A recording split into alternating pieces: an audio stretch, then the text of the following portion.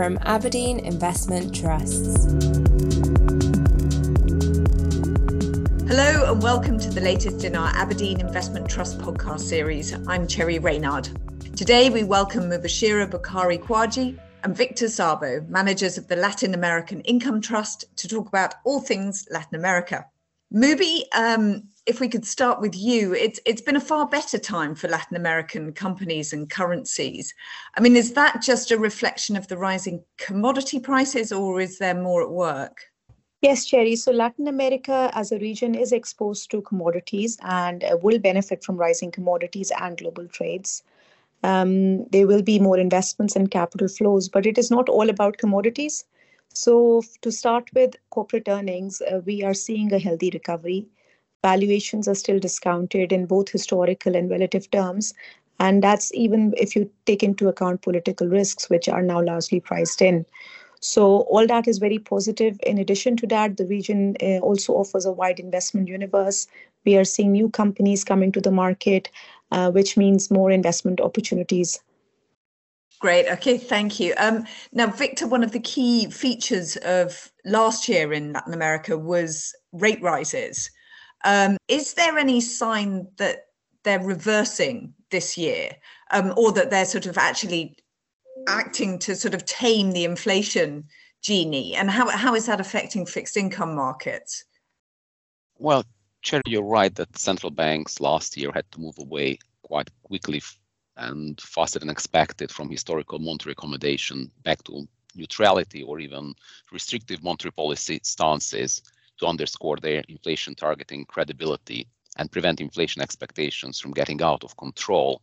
And this year, obviously, we have still higher commodities prices, both in energy commodities and food. They're adding to the inflationary pressures. But we can say that the central banks have been proactive in the region, some more than others, but overall the central banks are still hiking. But it is notable that the Central Bank of Brazil, which was the first to start the rate hiking cycle and has been relatively aggressive in doing so, they have already slowed the pace of the tightening and indicated that the end of the cycle might be in sight, might be closer than we think. So probably in the next quarter, in the second quarter of the year, we will see the peak in many of the countries, but still we have a few more steps to go in Mexico, Chile, Colombia, and Peru. With regards to inflation, it will remain above target across the region this year. But definitely we will see disinflation. There is a very large base effect, which will help. And probably next year, inflation will be approaching the target levels, probably will be within the range for most of the countries in the region. Okay, thank you. I mean, Mubi, how are you seeing inflation affect the consumer economy? I mean, and is that reflected in the trust's positioning? Yes, so as Victor said, inflation remains a problem, at least in the short term, and there is a growing consensus that there will be a need for monetary tightening. Interest rate rises have indeed been a key driver for markets recently. And this is also impacting consumers' purchasing power. So more important than ever, it is important to be invested in high quality companies that have purchasing power, because then these are the companies that can emerge stronger and can gain market share during this period of high inflation. And we are mindful of this issue in the portfolio. We are positioned in a way to benefit from being in such names which have pricing power.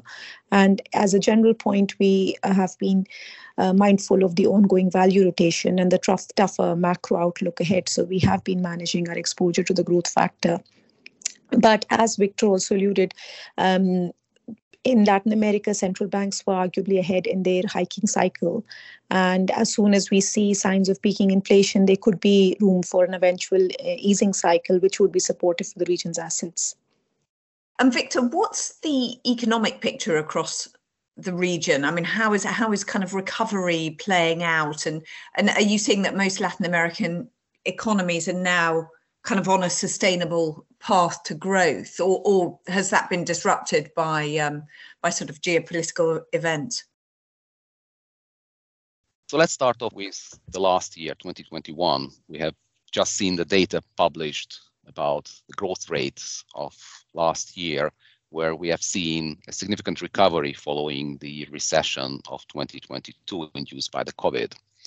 So we have seen Brazil and Mexico growing at 4.8% last year. Chile, Colombia, Peru, they all recorded double-digit growth rate in real GDP last year. And coming into this year, the economy was better than expected in the last quarter of last year, but there are multiple signs of the economy slowing down, which shouldn't come as a surprise given that the monetary policy is tighter. We can expect less fiscal support, and still we have supply disruptions. These are global. But on the other side, we do not expect to see any more negative impact from COVID. The region learned to live with the pandemic. Vaccination rates are relatively high, and we don't expect new mobility restriction measures to be introduced. The Andean countries are now all above pre-pandemic levels when we look at their growth rate, but they're still below the long-term trend growth rate. So there's still some possibility to catch up. This year is probably not going to be the one where we see that catch up. Brazil is probably will get away with a very small positive growth rate. Mexico, Chile will grow around 2.5%. Colombia, Peru will see